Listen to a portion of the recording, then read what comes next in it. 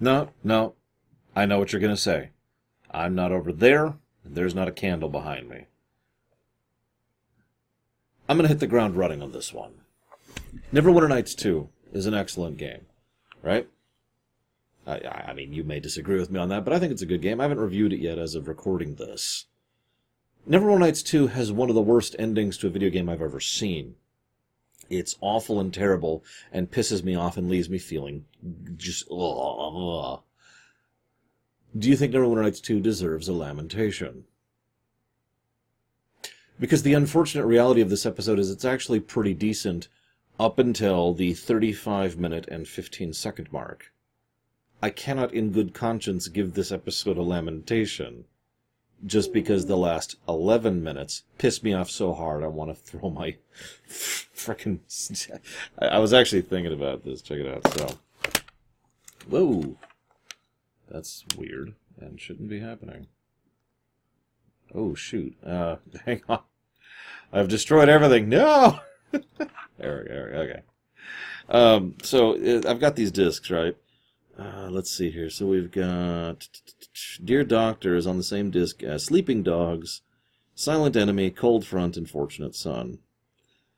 That would be this disc right here. You're probably wondering, why aren't these discs in my computer?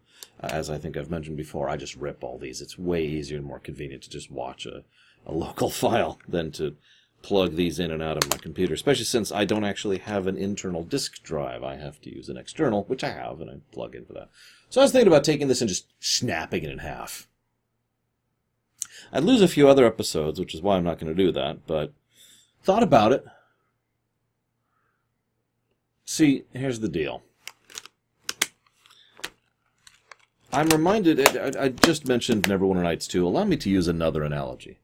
Voyager. Alliances. Now, when I think of alliances, I think, I hate that episode. But when I went through it for the rumination many years ago, I was like, this is actually a pretty good episode. I'm kind of with it. I'm kind of down. And then right at the end, it pissed me off really badly. Sound familiar? Even under the new system, where, I can give more than one lamentation per series, I still wouldn't give Alliances a lamentation. It is a good episode until it completely ruins everything.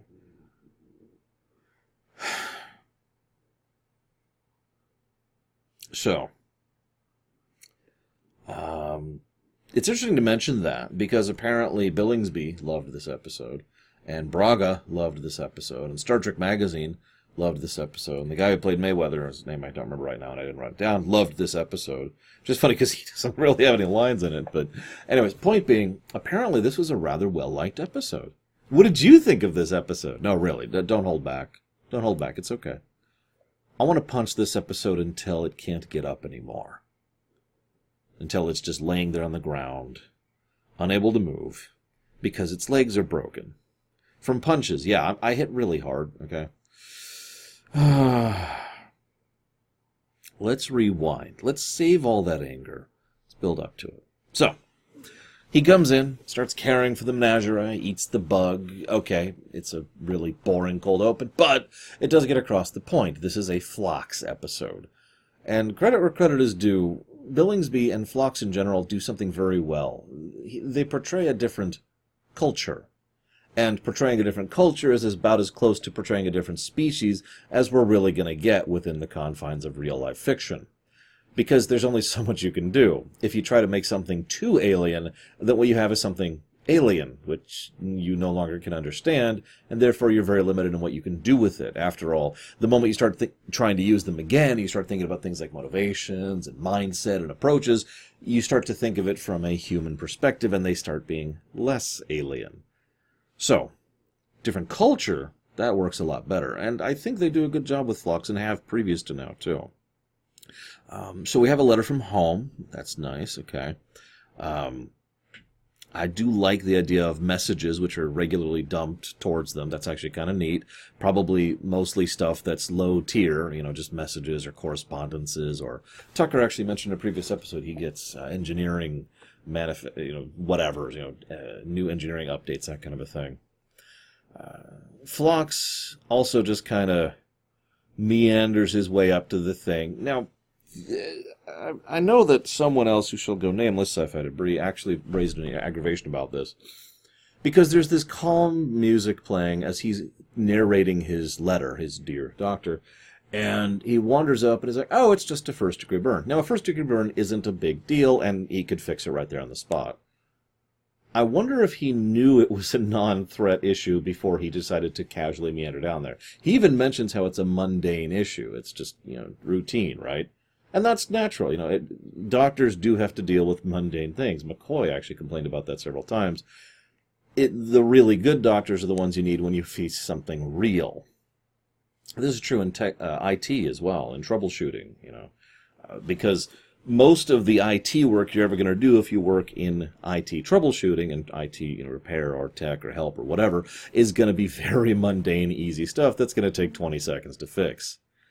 Then every now and again you get a RAID array which somehow lost all of its information but also didn't. It hasn't been wiped yet, so you're trying to rip the information out of it even though the array itself has been corrupted. I spent the better part of a weekend working on that once.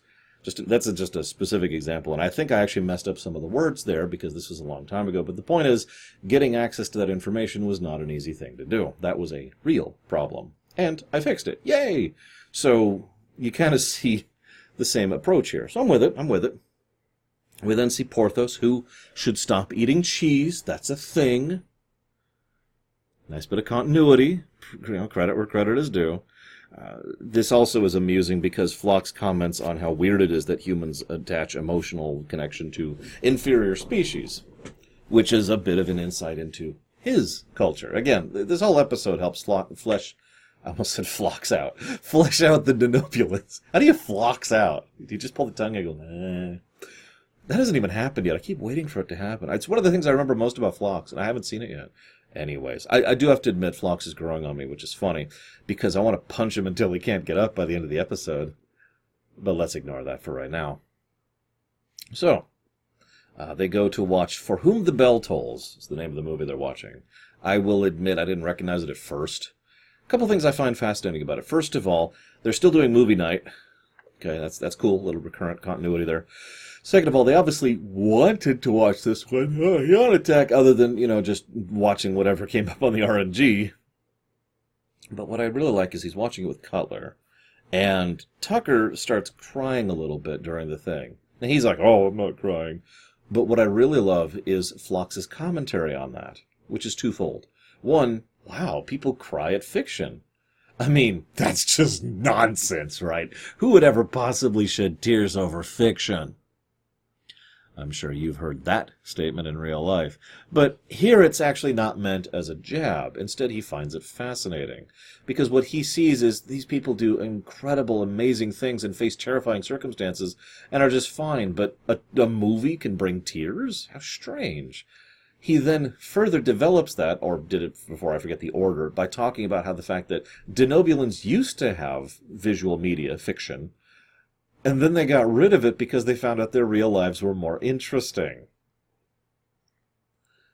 I find that very concept fascinating. I really do. The idea of finding actual real life more engaging than fiction. I certainly don't agree, because real life can suck it, and I tend to live in fiction, although, in fairness, that's my job. But still, I imagine several of you would agree with me that fiction tends to be more interesting, if nothing else, than real life. So, this then leads to Cutler, who is absolutely throwing herself at him in a very flirtatious manner. And I hope you enjoy this, because she's only in one episode after this, and mentioned in one further one. I actually did a little looking into that, by the way, why Cutler doesn't start coming back after this. It turns out the answer is...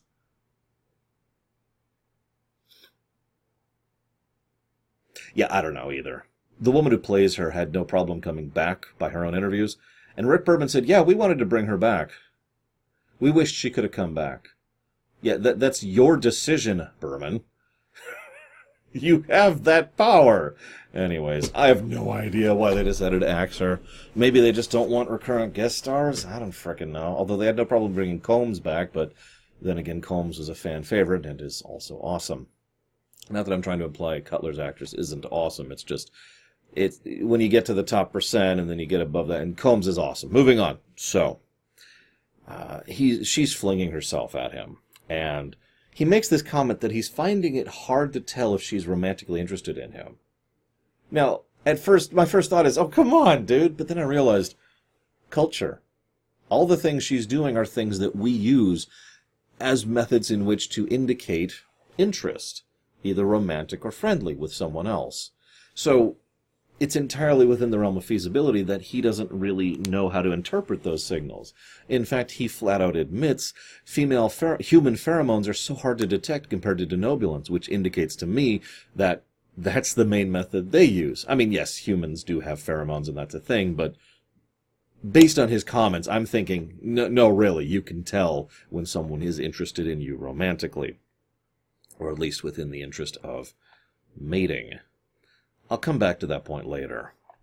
So, I'm sure glad Hoshi is there to use the translator when interacting with the Valakians. I mean, how could we possibly... So Hoshi is misused there, as usual. Then we get to the actual premise of the episode. Not yet, actually. We're not there yet. But we get to the core idea. There is a planet that has just enough tech to have space flight, but not faster than light flight. But they're aware of it, because they've interacted with a couple of races, including... what was it? I think it was the Farangi or something like that. I don't know. I've never heard of him either, but of all the choices, that's an interesting one. I wonder if that was deliberate, since acquisition is coming up. Anyways, so there's a planetary plague, and they're using their ships just to try and get out and find any kind of help. This makes sense even if they don't know about faster than light and alien life, but the fact that they do makes them all the more likely. I'm sure there were state-sponsored attempts to reach out into space just to find anyone. A couple catches to that, though. So we can send out communications now that can go the speed of light. Actually, I think we can go faster than light in terms of communication. Don't quote me on that. Please don't quote me on that. I'm actually not that up to date. I'm interstellar physics because when I was studying for the extant, I decided to just rewrite physics. What? Don't look at me like that. Real-life physics are in opposition to spaceflight as a concept. So if you want to have a space setting, you need to do something with it. Point is, I'm wondering if they've just been beaming signals out non-stop, hoping someone detects that, while their ships are heading out in all directions, hoping just against hope that they interact with anything. Normally, I'd make fun of this kind of a thing, but with the level of the epidemic they're facing... No, this makes perfect sense. I'm surprised we haven't started doing that now. Right, okay, so as a fresh reminder, I'm recording this back in 2020, when there's an epidemic going on right now. It's okay, it'll certainly be gone by the time this video goes live. Right? Tell me the epidemic's over. Oh, God. Anyways, so, they all are trying to flee. That's cool, I'm with it. And... then what happens is there's a scene with Hoshi and Phlox talking in Denobulin. I like that scene. It's actually a good Hoshi scene, which is rare in this show. In fact, I think it would be the second time we've seen a good Hoshi scene in the entire series so far. And it's just kind of neat to have that whole conversation going back and forth. And it appeals to her strength, and it fleshes out him, not her. I'm with it. So, we get to the planet. We start studying it. They have a 1 in 3 infection rate. I don't think we've ever had anything... no, we haven't. We have never had anything that I'm aware of that is that deadly in real life, even at a local level. Not counting like down to the village level, because there are villages that have been wiped out thanks to real-life epidemics. But... to my knowledge, the worst we've ever had is actually a 1 in 4 infection rate. You probably know the one I'm talking about. So 1 in 3 is slightly worse, and just I'm trying to picture 1 out of every 3 people I know just kind of slowly getting worse and dying, and that's a hard thing to picture. I know a lot of people. It's okay, I'd probably be one of them, if we're being honest, with my track record, with my health. Either that or my immune system has got the Three Stooges effect going on. So, that's horrible. T'Pol says they should set up security. This is a subplot that doesn't go anywhere and only involves her. In fact, it only shows up twice. Once right here, and once later when Archer goes to the ship. I'm just going to talk about both now, since it's only the two things. Of course they should set up security, even on the off chance that the Valachian government doesn't decide to try and take you hostage and force your crew to try and cure them, which I could see a desperate species or government or even individual or special interest group or terrorist group or local militia or local military doing, or anyone whatsoever I could see doing that. But then you add in the fact that just because the people in charge are cool doesn't mean everyone else is. Unfortunately, thanks to the limited nature of Star Trek, we only really interact with one hospital and one little village of the Menk. That's it. We don't see the kind of things we probably should be seeing, like interactions with heads of state, or, touring different areas, going to different hospitals. I understand that sets are expensive. I get it. I think the head of state thing probably should have been pushed into the episode, at least as a side bit. Maybe have someone in costume come in and be like, I understand you're the captain of the vessel. Yes, doctor, if you'll excuse me. And they wander off to go talk about politics and things while Phlox tries to, just something would have been nice, but I digress. This, of course, then leads to the other thing, which is that several ships have approached and hailed Enterprise constantly because they think they have a cure, or maybe they can help, or please, I'll trade you this, or I'll give you anything. God, please, just give us something. The desperation would be obvious. Of course it would. 1 in 3 infection rate. And they do have ships, they just don't have faster than light. I wonder if the Ferengi would offer to sell them warp drives. Boy, that just sounds like a terrible idea, doesn't it?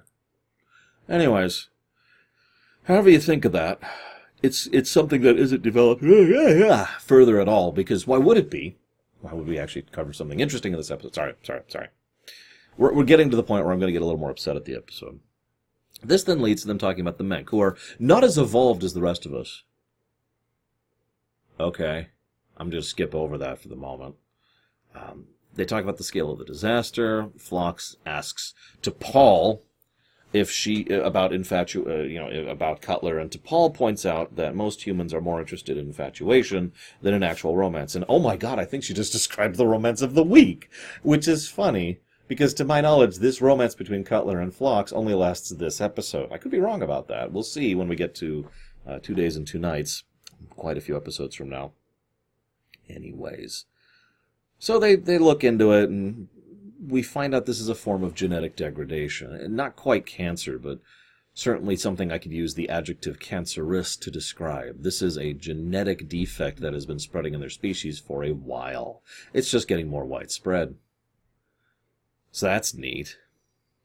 Then we have the most uncomfortable scenes in the episode, where they talk about the inequality between the two species. I really don't want to talk about this, and I could unload on this. This was a whole topic in Far Beyond the Stars back in DS9, and that was 2 people who are of the same species. But here we have the less developed species of the Menk, who are on the verge of an evolutionary cusp, and blah blah blah blah blah, and they show several signs of being smart, but they're not allowed to live where the land is fertile, but they're provided for. The only thing I'm going to say about this whole scene is it once again does a good job of showcasing Phlox's mentality and being of a different culture. First, he finds this totally acceptable. The fact that, the Valachians are using the Menk as cheap labor. Why? Because the 2 species are coexisting. Normally, this would lead to a sort of a devastating one race wiping out the other kind of a situation, and he finds this preferable. I once again point to Babylon 5 as an example of that kind of a concept happening, with the Centauri specifically. So, okay, kind of see where he's coming from, not sure I agree, but of course, the whole point is that his cultural perspective is different. This then leads to her being upset about this, because just because it's a different culture doesn't make it right. He then immediately says, hey, did you know I'm married 3 times or 2 times or whatever? I have multiple wives. That's clever. I'll give you that, writers.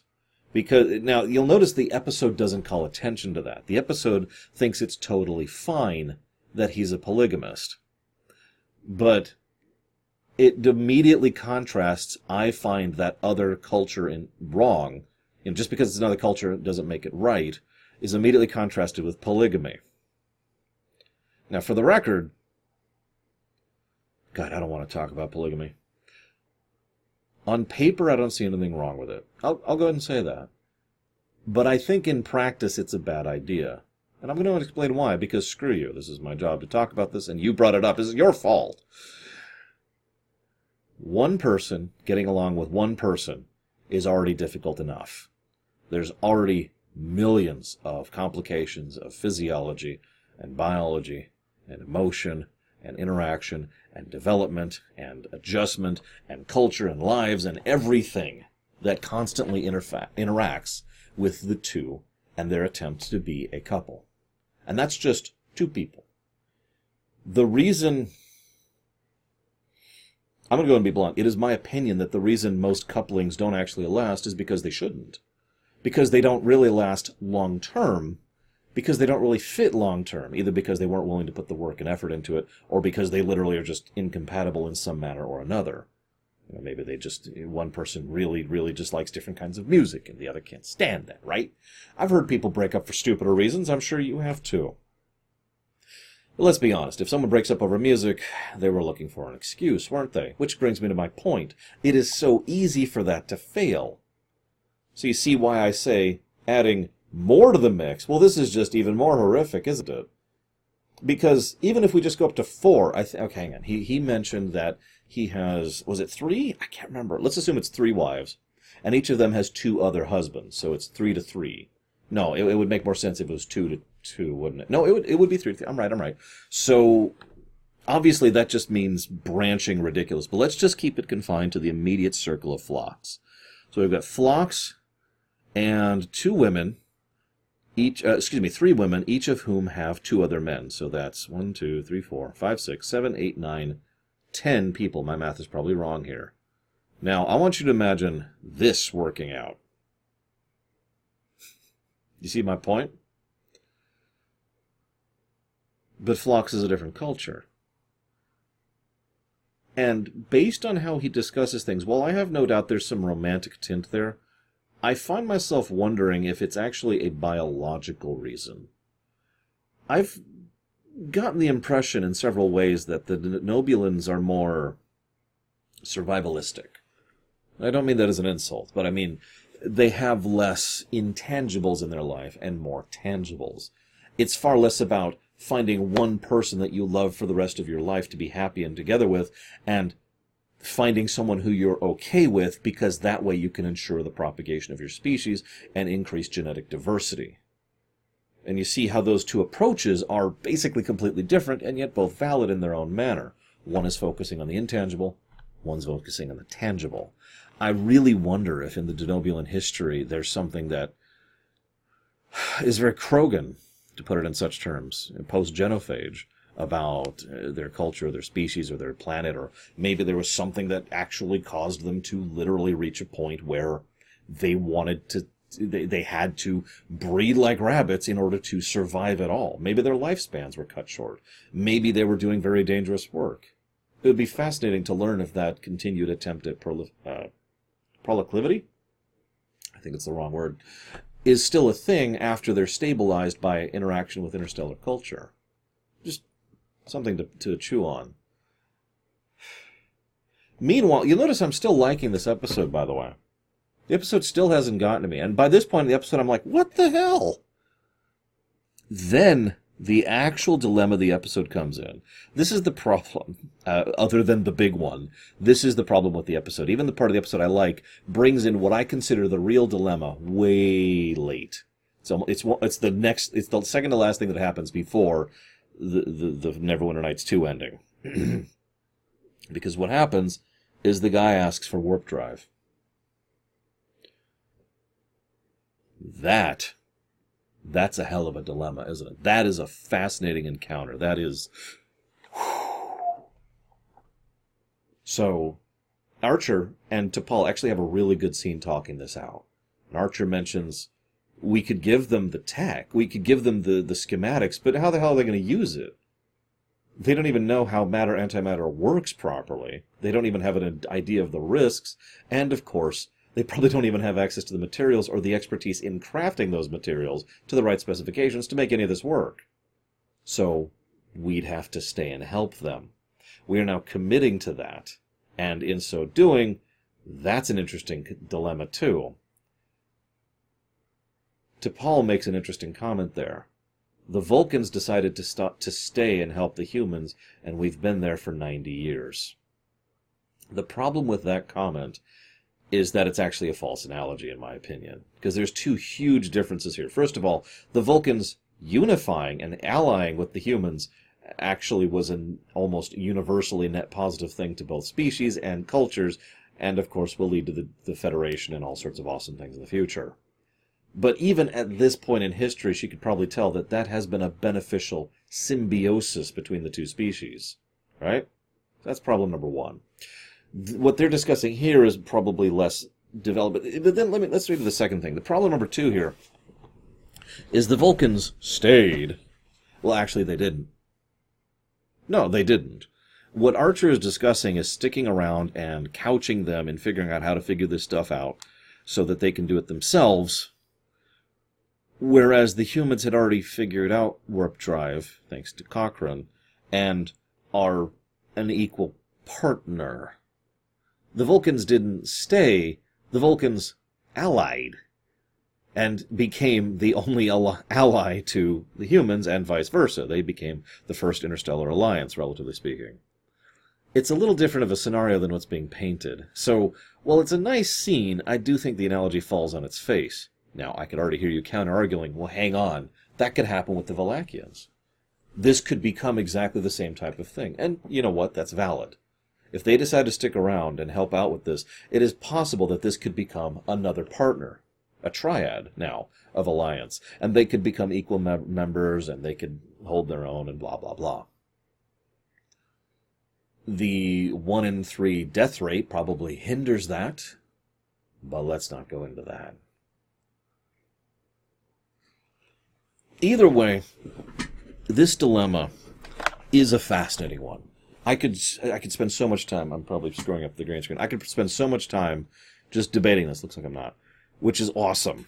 This is the kind of stuff I like to eat up about Star Trek. This kind of, what do we do? How do we deal with this? You know, it's not a tech issue, it's not a technobabble issue, it's not a magic handwave issue. We have a societal, political problem now. Do we reach out to these people and form formal interactions with them and try to help them out? Which brings me to my first major complaint about things. At no point whatsoever does Archer or T'Pol consider phoning home and getting the advice of the people who are actually in charge of this. Archer unilaterally decides, because he's Janeway, that they're not going to help them. They're not going to stay and help with the warp. Because he's Janeway. That actually pisses me off a lot. Especially given that, thanks to the buoys, we already know, they can have regular two-way communication back on Earth. Hey, you put it in the show, okay? Don't blame me for using the tools you gave to the characters. So he should be able to talk to Admiral Forrest right now, who should be able to get into meetings with high command of both humans, let's say Starfleet, and the Vulcans, and they can debate this sucker out. No, instead he never, ever tries to phone home about this. At least not that we see. Now, this is a Phlox-centric episode, so maybe it's just happening off camera, but you could have at least mentioned something about that. The other thing that kind of aggravates me about this is, well, the scene that starts at 35 minutes and 15 seconds.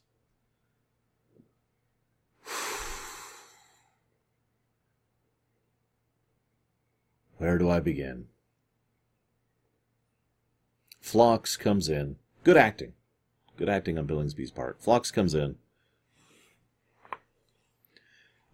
He has discovered that it's a genetic mutation, and that it's the kind of thing that maybe they shouldn't fix. And he very cautiously posits that idea to Archer. Because, of course, Archer has this thing called compassion, which Phlox at multiple points in this episode references as being a negative trait. There's that culture thing again. So, Phlox is like, maybe we shouldn't. Maybe we shouldn't interfere with their evolutionary process. All I'm saying is let nature make the choice. I've actually dissected this idea extensively across my discussions about Voyager, TNG, and Deep Space Nine. Mostly Voyager and TNG, that's where it mainly came up. I think I've made my point about how much this kind of thing pisses me off several times. And the fact that they actually try to state that allowing an entire species to die out is acceptable because nature is choosing, as I've said many times, is actually just religion. No, really. I talked about this in TNG. I'm pretty sure I've talked about it twice in TNG. What they're basically saying, if there is nature, if there's a higher power, if there's a cosmic plan, what they're referring to is God. They're not calling it that, but that is the way they are applying that idea, that there is something that knows better than them, therefore we should not question it. Now, maybe that's valid. I don't think it is, not because I'm pro or anti-religion, just because I can think. And by mere virtue of that provable proof, that mathematic proof, I now have the ability to say I should think. That old saying, I think, therefore I am, isn't just a fancy slogan. It indicates the fact that by virtue of being able to conceive of things, we should. And in so doing, we should question and think and learn and move. Now that is, of course, just my opinion, and I am just a moron. But that is something I very firmly believe in. This then leads me to the fact that Phlox has decided to have his faith placed in this cosmic plan, as he calls it, nature, in order to allow this entire society to die out, this entire species to die out, because in so doing the other species might rise up and have a cultural and evolutionary revolution. Actually, let's ignore the culture thing, because he doesn't give a crap about that. Everything he talks about is from a biological thing, a pragmatic, tangible perspective, which again goes back to what I mentioned. This is why I spent so much time talking about the polygamy thing. I get the very strong impression, intended or no, that the Denobulans are far more about the tangibles than the intangibles. This also kind of relates them to the Vulcans and probably explains why the Vulcans were the in-between between humans and Denobulans. So, he is looking at this from a scientific, greater zoomed-out perspective. Now, that is a valid perspective to take. I know that's not a popular thing to mention, but every now and again people do have to consider that when they have the ability to interact and affect the lives of millions, that they do need to zoom the camera out as part of their decision-making process. If it's not obvious that I am actually angry, so for those of you who don't know me, this is not full tilt rage. Full tilt rage is a lot quieter than this, but this is me being actually angry, because this whole concept pisses me off. This sort of thing is exactly why I hate the Prime Directive, by the way. Because not only is it something I fundamentally disagree with its application, not the concept, just the application, but it's also the kind of thing that makes me look at it and go, oh, so you're going to get all preachy and pontificate as if it is the right thing. I have a phrase for that. Justice Lord. I'm not going to go into detail on that one. Some of you know what I'm referencing here. Phlox very much is a Justice Lord in this episode. He is absolutely someone who has decided not only is this the correct path, but it's the right path. I mean, why wouldn't it be? This is absolutely the thing that should happen. Why would I feel bad about dooming an entire society to death? It is the correct path. And when I phrase it that way, you probably see why this pisses me off so much. And I have to phrase it that way because the episode doesn't. The episode also frames it as if Phlox is correct. Phlox is in the right. This is as good a time as any to talk about... Well, hang on. Let's leave that for 1 second, because I want to mention one other thing I just noticed on my notes. Evolution is more than a theory. It is a fundamental scientific fact. Yeah. What's your point? See, here's the problem. Archer is hesitant to accept this because Phlox has a theory. A theory... ... that what's going to happen is that the Menk are going to have an evolutionary, again, not cultural, an evolutionary revolution, that they are going to have this big golden age. Evolutionally, again, this is about biology. This is about natural selection and cascading changes throughout generations, which is what evolution is, right? He's not talking about like some big cultural renaissance. He is only thinking about the tangible side of things, the biology, right? So he has this theory that that's going to happen, and that it will not happen with the Valachians present. That is a theory. In fact, it's actually two theories that happen to coincide, which he doesn't really have any substantial proof of. All he has is some slight indicators, which he hasn't even done the beginnings of scientific rigor in order to determine if there's any validity to them. Outliers are outliers for a reason. So, he has a theory. Two theories. Then he says, no, evolution is not a theory. No, of course it isn't. What's your point? That's not relevant to what you're talking about. The nature of exactly how rain comes down from the sky and then is re-evaporated back up into clouds is not a theory. That is a fact, a scientific fact. Now, if you say it might rain tomorrow, guess what? That's a theory. And you can't defend it will rain tomorrow with, the scientific principle of, I don't know what's actually called, it's a fundamental aspect, it's a fundamental fact, it's not a theory. You could see, and again, I'm phrasing this to really show just how stupid this actually is. Because if someone tried to make that argument, you'd just laugh at them. It's nonsensical. Now we'll talk about the change to the episode, which is actually a very minor change. However, it pisses me off, and makes me happy. In roughly that order. You see, at 38 minutes and 57 seconds, the very last scene, effectively, heroic music plays as Archer realizes that Phlox is right, and he should condone this planet to death. Oh yeah, by the way, I mentioned Phlox's theories earlier. I got a theory for you. As the Valachians slowly die out and get more and more desperate and riotous, we descend to a level of anarchy as governmental society breaks down, and the Valachians turn on both each other and the easy target who happens to be right over there, the Menk. How's that for a theory, Phlox? So, Archer agrees with him. Heroic music's playing, because Archer is right. I hope some of you are mentally replacing the R there with a capital R, as I've been doing. I even in my notes, when I say right, like the Janeway thing, I use a capital R just to denotate it. Archer is right. And whenever they draft that directive, which is a really unnatural word to use there, but they had to segue into the prime directive some way, then hey, sure. We didn't come out here to play God. No, you came out here to explore and help people, so why are you doing neither? I'm just wondering, Archer. Now, then the episode ends. Oh, actually, Phlox mentions how proud he is of Archer, and then he goes to go on a date with Cutler. So the episode was changed. In the original version, this is a direct quote from Billingsby, by the way. In the original version, in the Crisis of Conscience, the Doctor essentially does something that violates the standard issue hierarchical obligations of a crew member to his captain. In effect, he makes a decision that's rooted in, I've got bigger fish to fry, rather than honoring his captain's wishes. The network... hang on, so let's jump over that for a second.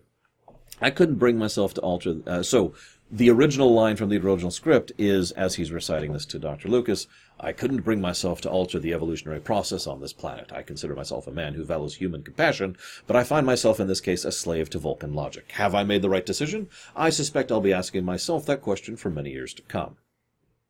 So what's the change? Well, the change is Archer is now complicit. Because the change is... The network felt that, no, it was important to essentially make sure that everyone was here to support the captain's decisions. Personally, I thought, well, I think you've lost something in the potential tension, but that's not my call. Again, direct quote from Billingsby. There are actually several other references that acknowledge and reference this thing as well. The idea is the captain always has to be seen in a positive light, and everyone has to agree with the captain. This is the part that makes me happy, because this is the closest thing to hard evidence I've ever found of my theory that Archer is Janeway, and is right. Obviously, my own analysis and my own data tell me that. But simply actually hearing that there was some movement under the hood to make sure that everyone always agreed with Archer and he was always in the right, even when he was demonstrably wrong, makes so much of this make so much more sense. That's why I've been clinging to what has effectively been a headcanon theory up to now, because it really does line up with the pieces so beautifully. With this, I think I'm going to go ahead and shuffle that into actually true. Feel free to disagree with me. In fact, as always, I would love to hear your guys' comments down below. I take that back. I'm worried about your guys' comments, because some of you are probably going to be like, how dare you like this episode? And some of you are going to be like, what's wrong with you for not liking this episode? Can I get just one comment where I get both of those in one comment? That would really make my day. But like Alliances, like Neverwinter Nights 2, this episode just pisses me off right at the finish line. And like I said, the change isn't a big one. All the change does is make Archer just as bad as Phlox. And this is why I don't like Archer. I hope you've enjoyed my thoughts, guys. I'll see you next time.